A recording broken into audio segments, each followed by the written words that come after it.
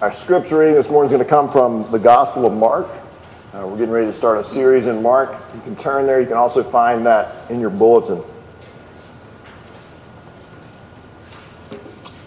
I heard the story this week of a couple that lives in the suburbs of Atlanta, and that could be almost to the South Carolina state line, but they're somewhere in the suburbs of Atlanta, and they've had this problem with strangers randomly coming up and knocking on their doors on a regular basis. And the reason that these people are showing up at these folks' doors is because their Find My Phone app is telling them that their missing phone or missing tablet or missing computer is at these people's house. The first time this happened, the husband went to the door, and there were 3 young men outside. And they weren't so much looking for a phone, they were looking for their friend, and they had tracked his phone, and their app was telling them he was at their house. And they were very agitated. And so the couple's obviously a little concerned by this, and they talked through this, and it continues to happen. People keep showing up at their house looking for their phone, looking for their tablet. So they call the cell phone companies, they call the FCC, nobody knows what's wrong, nobody wants to take responsibility. So they start looking on the internet. The wife starts posting things in message boards. Does anybody know why this is happening? They look through their house to see if there's a lot of stolen cell phones buried somewhere. And none of this is true. And so finally, somebody sees the message on the message boards, and they're at their house one day, and this guy walks up kind of out of the blue and says, "I think I can help you with your problem." And he walks in and he kind of unloads a briefcase full of Ghostbusters equipment. He lays it all over the kitchen table, and he starts checking radio waves and cell phone, all this stuff. And finally, what it comes down to, and I'm not going to be able to explain this right, I'm not enough of a techie, but basically your computer has an ISP address, and there are companies that connect that ISP address with a street address. And so that's one of the ways they locate things. And for some reason, somebody had messed up and put a whole bunch of addresses at the end of their block. The other thing that happened was about every 3rd house in this neighborhood was deserted. Most of the people living in the neighborhood were elderly and didn't have Wi-Fi. And so it was kind of a Wi-Fi desert. And the other thing, evidently, they use to locate your phone is not just the cell phone towers, but everybody's little Wi-Fi networks. They know where you are. So all this works together when you're trying to find a phone. And those two things, one getting messed up and one being the Wi-Fi desert, somehow was sending everybody to their house. The app was taking in this information, it was interpreting it, and it was sending people to the wrong house. Faulty information led them to the wrong house. Every day, you and I are taking in information. We're information receivers. We get information from our friends, from the internet, from television shows, from our teachers, from all over. We're receiving information. And that information that we receive always has a message attached to it. Sometimes it's obvious what the message is. Sometimes it's not so obvious what the message is. But we're always being told something through this information we're taking in. We're being told, here's what the good life looks like. Here's where you're going to find joy and happiness and meaningness and meaningfulness and contentment in life. And we're taking these messages in. I want to suggest that with all of those messages coming in, if we don't take into consideration the message of the Bible, specifically if we don't take in the message as it relates to Jesus Christ himself, who we're going to talk about today, we're never going to find the joy and the meaning that we're looking for in life. We're going to wind up where we think our phone is supposed to be. We're taking in the message. We're going to wind up where we think our phone is supposed to be, but we're going to be at the wrong house. We're going to take all this information in about, hey, this is where you find meaning and happiness and contentment. We're going to take that all in, and we're going to act on it. We're going to wind up at the wrong house, and we're not going to find the meaning and the joy and the contentment that we're looking for. Without taking in the information about Jesus, we're going to be duped by the wrong information. So for the next, I don't know how long we're going to do this, several weeks at least, we're going to be looking at the Gospel of Mark. And I want us to consider who Jesus is and what his message is. And let me start by throwing this out to you. Napoleon once said, "I will tell you, Alexander, Caesar, Charlemagne, and myself have founded great empires, but our empires were founded on force. Jesus alone founded his empire on love, and to this day millions would die for him. I think I understand something of human nature, and I tell you, all these were men, and I am a man. Jesus Christ was more than a man." He goes on to say that he's quite convinced that Jesus Christ was God in the flesh. Was Napoleon right about that? And if he was right about that, shouldn't we pay attention to who Jesus Christ is and what he said? Isn't that something we ought to give our careful attention to? We're going to do that in the Gospel of Mark.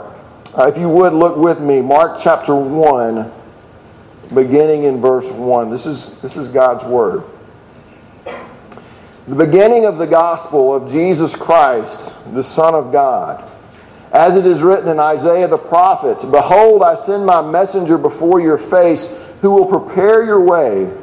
The voice of one crying in the wilderness, prepare the way of the Lord, make his paths straight." John appeared, baptizing in the wilderness and proclaiming a baptism of repentance for the forgiveness of sins.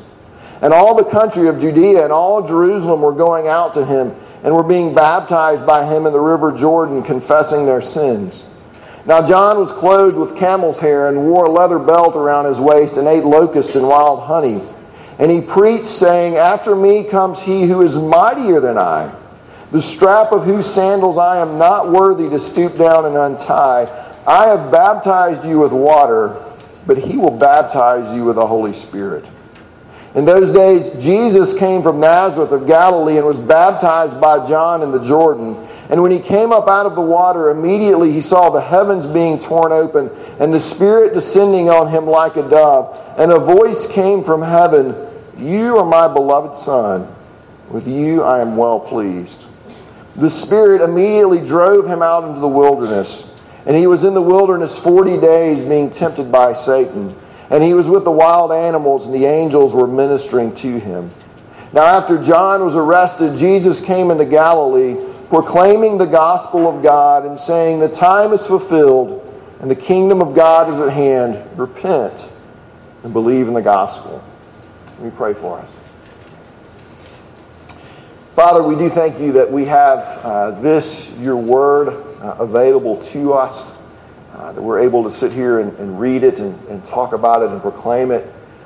God, thank you that we have the freedom to do this. We pray, Father, that you would use your word now in our hearts and our minds, that we would see who Jesus is and be challenged to act on that appropriately. And we pray it in his name. Amen. Well, since we're going to be in the Gospel of Mark for a while, let me give you just a little bit of some background information before I kind of jump into this. Mark was written by John Mark, who is a friend of Peter, one of Jesus' disciples. The apostles were known to meet at Mark's house during the early days of the church. He was with Paul on several of his journeys, and he was with Peter when Peter died in Rome. In AD 140, Papias, one of the early church fathers, wrote, "Mark, having become the interpreter of Peter, wrote down accurately all that he remembered of the things said and done by our Lord, but not, however, in order." And I think it's one thing that's important to remember as you're reading the Gospels and you're kind of looking at the order is these guys weren't as concerned as we are to always make sure everything falls in chronological order. They're more interested in telling a story. So that's just something to keep in mind. The Gospel of Mark was written in the 50s or 60s, not 1950s, but 50s, 0050s, 50s or 60s, so not very long after the crucifixion of Jesus Christ. And it was written primarily with a non-Jewish audience in mind. So there's your background. But Mark starts off this book with a pretty massive claim. And this claim really sets the tone for the entire book. So that's what I want us to look at today. What is the claim that Mark makes? Why is this claim good news? And how should I respond to it?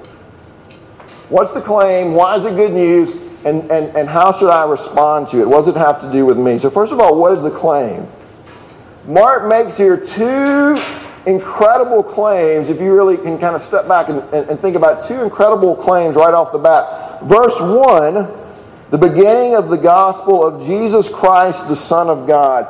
He states right off the bat that Jesus is the Christ and that Jesus is the Son of God. Christ referred to an anointed royal ruler. It's also in the Greek is the word that was used to translate the Hebrew word Messiah. So basically it means the same thing here as Messiah. The Messiah was the one who was expected to deliver Israel from her oppressors and to establish God's kingdom on earth. So Mark right off the bat says Jesus is the Messiah and Jesus is the Son of God. And if that's not audacious enough for you, he gets more audacious.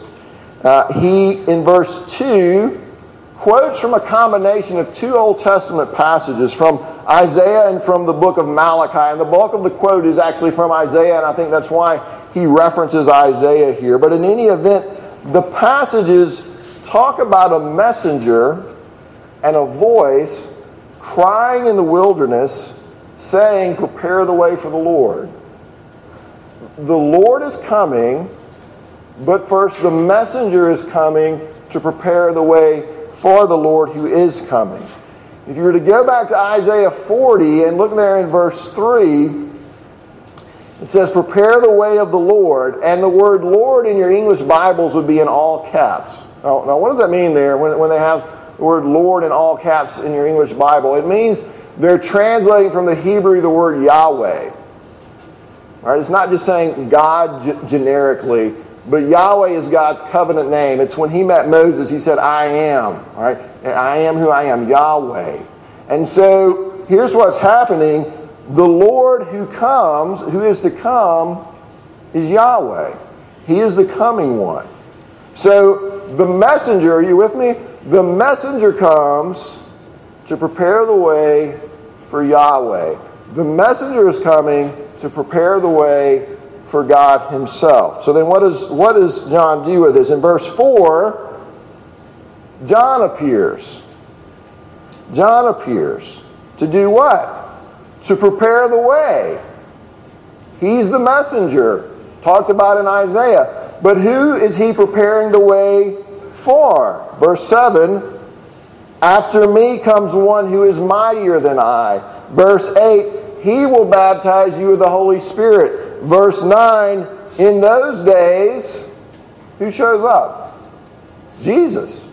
Jesus from Nazareth of Galilee. What's Mark trying to say here? Jesus is Lord. Jesus is Yahweh. Jesus is God. The Son of God who has come, who John the Baptist comes to prepare the way for, is somehow God himself in the flesh. I'd say that's a pretty bold claim. And that's what Mark starts his gospel with. Now, I would see two things from this. Number one, Christianity is very much connected to the Old Testament. It flows out of the Old Testament. The Messiah has come. The one who was hoped for has shown up. The Old Testament is not just this crazy book that's not connected to anything. All right? The Old Testament prepares the way for Jesus, points us to Jesus. The whole Bible from beginning to end is this book, this story about Jesus. And Mark says, this guy that we've been longing for and hoping for in the Old Testament, he's here. And he's God in the flesh. Which gets to the second thing, and that's the main point I want to make here.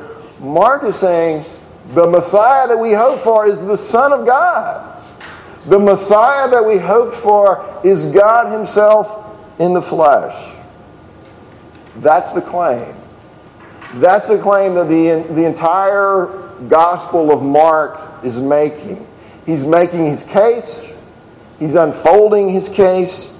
He's showing us, he's seeking to show us that Jesus is the Son of God. So what do we do with that? We're going to come back to it in a minute. What I want to talk about first is, why is this claim good news? Why is the fact that Jesus has come in the flesh, that God has come in the flesh, why is this good news? Well, look at verse 1. The beginning of the gospel of Jesus Christ. And then go down to verse 14. Now after John was arrested, Jesus came into Galilee proclaiming the gospel of God. And then at the very end of that verse, he says, repent and believe in the gospel. The word gospel means good news. It means good news. It was often used to describe reports of victory from the battlefield. You brought in the gospel of victory, the good news that you had won the fight. Isaiah 52, how beautiful upon the mountains are the feet of him who brings good news, who publishes peace, who brings good news of happiness, who publishes salvation, who says to Zion, your God reigns. Mark is saying, I've got a message about who Jesus Christ is and what he came to do, and it's good news. This message I bring to you is good news. Now, y'all, last week, if you were with us, we talked about what it looks like for us as a church to spread the good news, to reach people with the message of Jesus. I want to ask us, when people see our lives, do we look like people who have heard good news? Does our life take on a flavor? Is the gospel making such a difference in us? Do our lives reflect that we have heard good news about God? Has it really been good news to you? Or when you try to tell people about Jesus, are they under the impression that you are actually telling them something good? That you are bringing them good news? Do we present it as good news?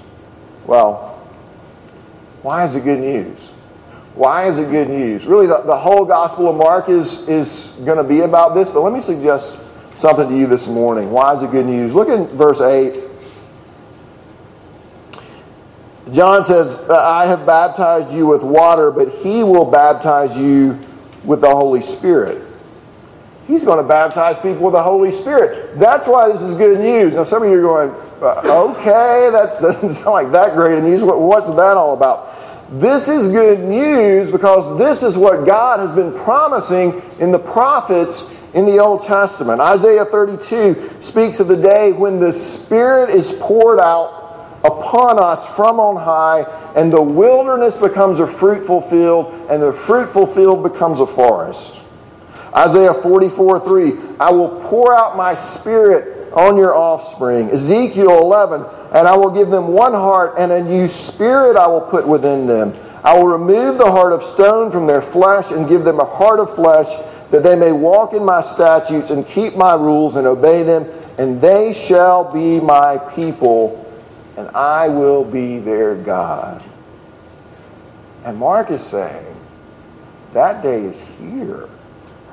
That day that all these prophets were talking about, that day is actually here. The day of renewal. The day when hearts are actually going to be changed. The day when God pours out His Spirit is here.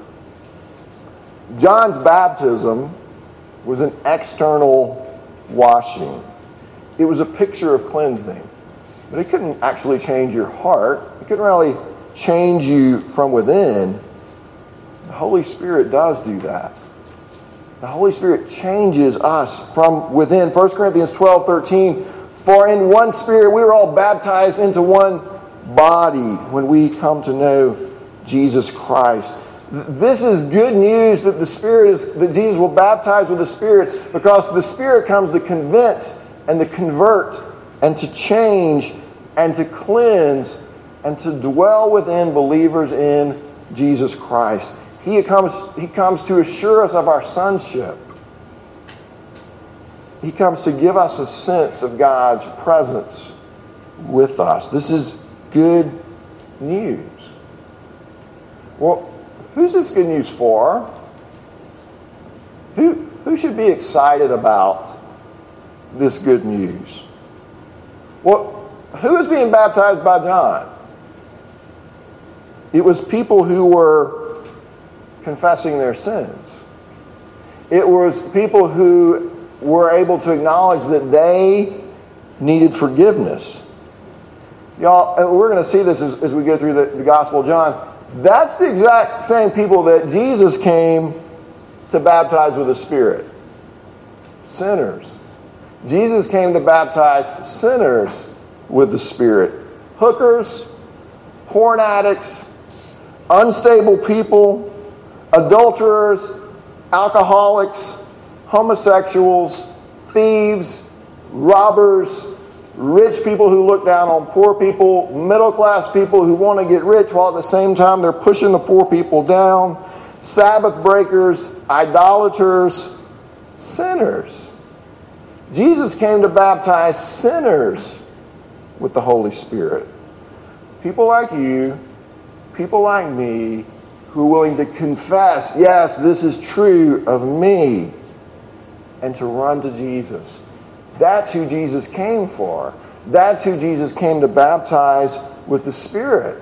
You don't make yourself acceptable. Jesus doesn't say, okay, once you get to this level of holiness, then I'll baptize you with the Spirit. He came to baptize sinners with the Spirit. In fact, He came to stand in the place of sinners. And I think that's at least part of what this baptism here that Jesus undergoes is talking about.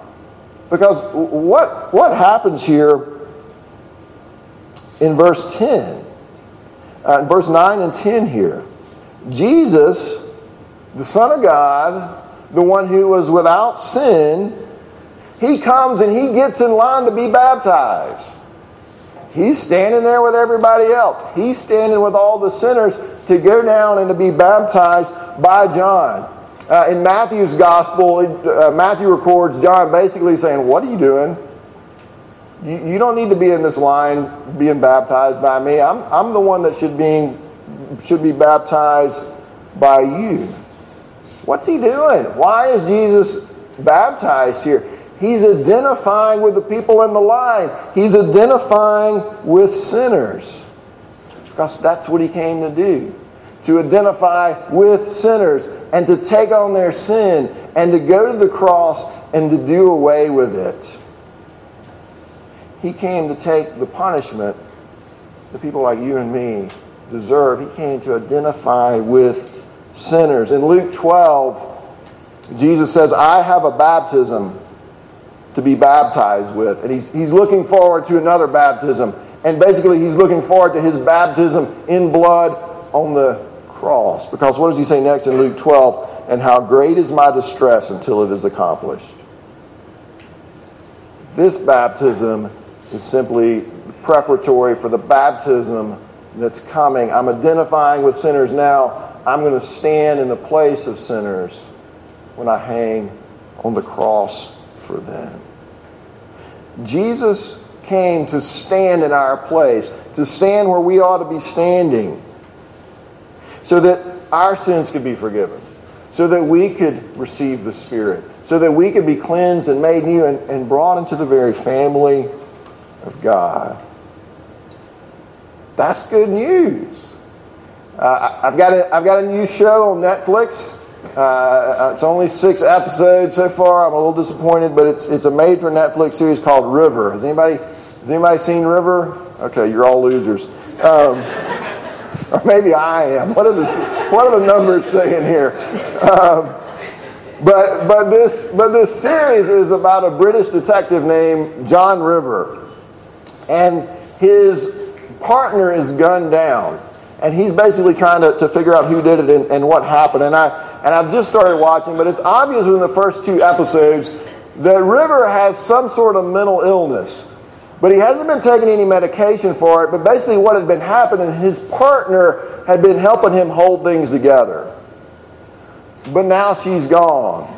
And he's starting to show some chinks in the armor. He's having a few too many conversations with people who aren't actually there in public out loud, like his partner who is dead. And so he's getting a little unstable. But his condition makes him amazingly sympathetic to other people who are broken. And so he's having this conversation with a pregnant junkie who's used one too many drugs, and she's not all there anymore. And he says to her as they're talking, he says, "You're all right, Tia. Even as you are, you're all right. Not everyone fits in this world." And you can see his sympathy toward her. And then he says, "Do you hear me? We can do this." He doesn't say you can do this. He says, "We can do this. We're all right. We just have to..." And then he kind of trails off. And Tia looks at him and she says, "Pretend? Is that what we have to do? We just have to pretend?" And he says, "Yeah. We just have to pretend." And it's like he's acknowledging, yeah, broken people like you and me can be okay as long as we pretend. We can kind of fake our way through life. But then later in the same episode, he's been visiting the police psychiatrist. And he's been lying to her the whole time.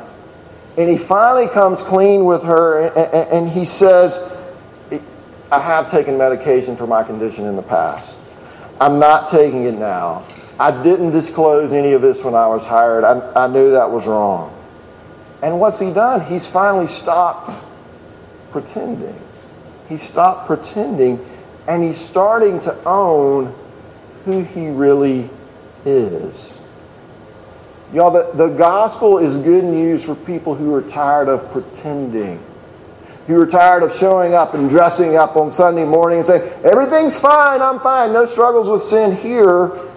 The gospel is for people who are tired of pretending that everything is okay, tired of pretending that they have it together, tired of hiding their sin, tired of covering their sin. Because in the gospel, Jesus says, "Bring it all to me. Bring all of your sin to me that you've been hiding and keeping from everybody around you. Bring it all to me and throw it on my back, and I'm going to take it to the cross, and you'll be done with it. I'm going to take care of it." That's good news. That's good news. And if you get that, if you can understand that, that will absolutely set you free. So that you can say with John River, the detective, "I have been lying. I have been doing things I shouldn't have been doing. I did things I'm ashamed of in my past. Some of them are still going on now. But it's time to stop pretending." The gospel is good news because it frees you to stop pretending and own who you are and lay the burden of who you are on Jesus Christ. What's that have to do with you? What's that have to do with me? Well, you have a decision now. What are you going to do with this information about Jesus Christ? What are you going to do with this information about Jesus Christ, the Son of God? But let me let Jesus ask you the question. Or let Jesus call you to do something. Verse 14, Jesus says, "The kingdom of God is at hand. Repent and believe the gospel." Repent and believe the gospel. What's that mean? What's Jesus saying to us there? Repenting means acknowledging, I'm the one who's rebelled against God. I deserve his wrath. And then confessing that sin and turning from it and running to God. Even as I believe that Jesus came to die for sinners. It's a turning and a resting all in one. Repent. If you can imagine you spent your whole life walking away from God, it's a turning around and walking back toward God. Repentance is kind of like breaking up with somebody that you know you need to break up with. All right? And it can get messy, and it can get complicated, and it can take a long time to get untangled from that other person. But repenting, leaving sin is kind of like that. It's messy and it's complicated and it can take a long time to get untangled from. But by God's grace and by the Holy Spirit that you have been given, when you came to Christ, you get up every day and you repent. And you believe again that Jesus did come for sinners. That Jesus did come for messy repenters. And you rest in that. You believe the good news about Jesus. So what are you going to do with it? What are you going to do with Mark's claim? What are you going to do with the good news about Jesus Christ, the Son of God? What are you going to do with Jesus' call to you to repent and to believe the gospel? John Stott has said that people that meet the real Jesus always react in an extreme way. He said, if you've really met Jesus, you'll react in an extreme way. He said something along these lines. He says, when you really come to understand what Jesus was saying, you either hated him and tried to wipe him out, or secondly, you were scared to death and you tried to get as far away from him as possible, or thirdly, you knelt at his feet and laid down the sword and said, command me. Tell me what to do. But he says, nobody who met the real Jesus ever said, nice sermon, preacher. Nice sermon, Jesus. That was very inspiring.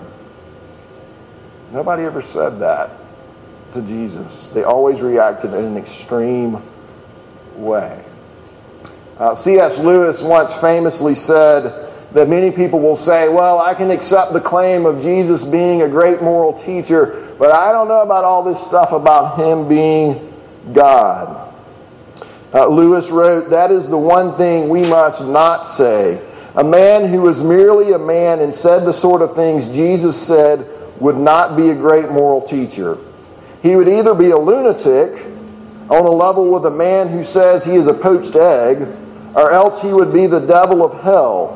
You must make your choice. Either this man was and is the Son of God, or else a madman or something worse. You can shut him up for a fool, you can spit at him and kill him as a demon, or you can fall at his feet and call him Lord and God. But let us not come with any patronizing nonsense about his being a great human teacher.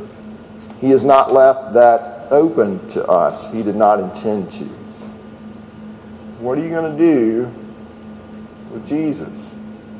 Emile Calais, and maybe I'm pronouncing this right and maybe I'm not, but he was a professor at Princeton Theological Seminary. He was born in a small French town. He received an education that he said was very naturalistic to the core. He basically grew up as a pagan. When he was 20, he fought on the front lines during World War I and saw unspeakable tragedies unfold around him. And it really served to solidify him in his unbelief concerning God. He was wounded, wound up spending 9 months in a hospital in Germany, and he met a Scotch-Irish girl there who he married, who was actually a Christian. But Emile told her that no Bible was ever going to be allowed in their home. Like, no Bible is going to be found in here. And yet, even as he said this, he found himself desperately looking for meaning in life. He was a big reader, and he went through books and books and books, trying to find some meaning in his life. He said, I had been longing for a book that would understand me. But he couldn't find one. And so he decided to start writing his own. So he'd spent the next few years basically filling a notebook with significant quotations that he had found while he was reading. And he would take these and he would write all these quotations in his little notebook. And this is what he wrote. The quotations, which I numbered in red ink for easier reference, would lead me, as it were, from fear and anguish through a variety of intervening stages to supreme utterances of release and jubilation. That's what his plan was. So at last, he feels like he's put enough in here, and he's sitting down to read through all of these quotes, through this book that he had created that would understand me and who I am. And he goes outside and he sits under a tree, and it's a beautiful sunny day, and he sits down and he opens his book and he's ready for this transcendent experience. And he says, as I went on reading, however, a growing disappointment came over me.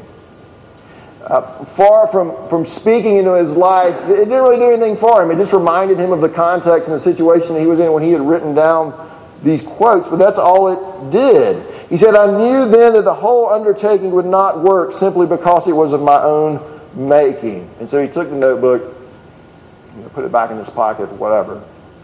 Well, about this time, his wife walks in the backyard. She doesn't know anything of what he's been going through. That afternoon, she had gone for a stroll, and the boulevard she had gone down had been really crowded. It was hot, so she just took the first turn she could find to get off. She didn't really know where she was. She was just wandering around. She was pushing a baby carriage. The road was kind of bumpy, and so she wants to get off of that, and she sees a grass spot. So she goes over to the grass spot. She's standing there, and she sees an interesting-looking staircase. She's like, well, I'm going to walk up that staircase. So she walks up the staircase. There's a door open, and she walks in, and there's an old guy sitting in the back of this room reading. And she realizes she's walked into a French Huguenot church. And the guy sitting there is a pastor. And she says to him, would you happen to have a copy of the Bible in French? And he says, yeah. And he hands her a copy, and she walks out with it, and she gets home. And she's really excited, but she's kind of guilty at the same time because Emil had said, don't ever bring a Bible into my house. And so she walks in and she starts to apologize to her husband. And he stops her and he says, did you say a Bible? You have a Bible in French? Where is? Show it to me. I've never seen one before. And so she hands him this copy of the Bible, and he says, I literally grabbed the book and rushed to my study with it. And he opened at random to the Beatitudes and says, I read and read and read, now aloud with an indescribable warmth surging within. I could not find words to express my awe and wonder. And suddenly the realization dawned upon me, this was the book that would understand me. This was the book that would understand me. The author of this article I was reading writes, he read deeply into the night, mostly the Gospels, and as he read, the one of whom they spoke, the one who spoke in them and was depicted in them, came alive to Emile Calais.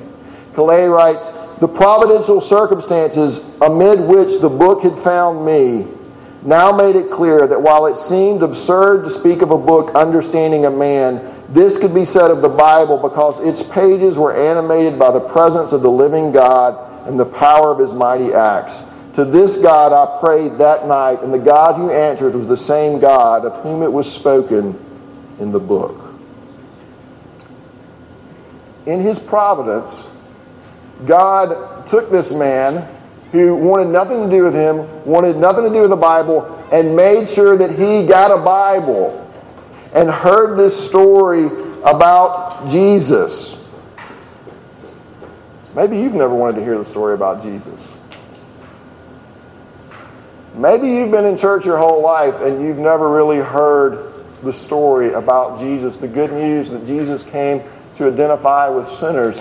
Well, in his providence, God has seen that you were here today and you've heard this story about Jesus. The question for you is, what are you going to do with it? What are you going to do with the good news about Jesus Christ? Will you read it? Will you open it? Will you repent? Will you believe in Jesus? Let me pray for us.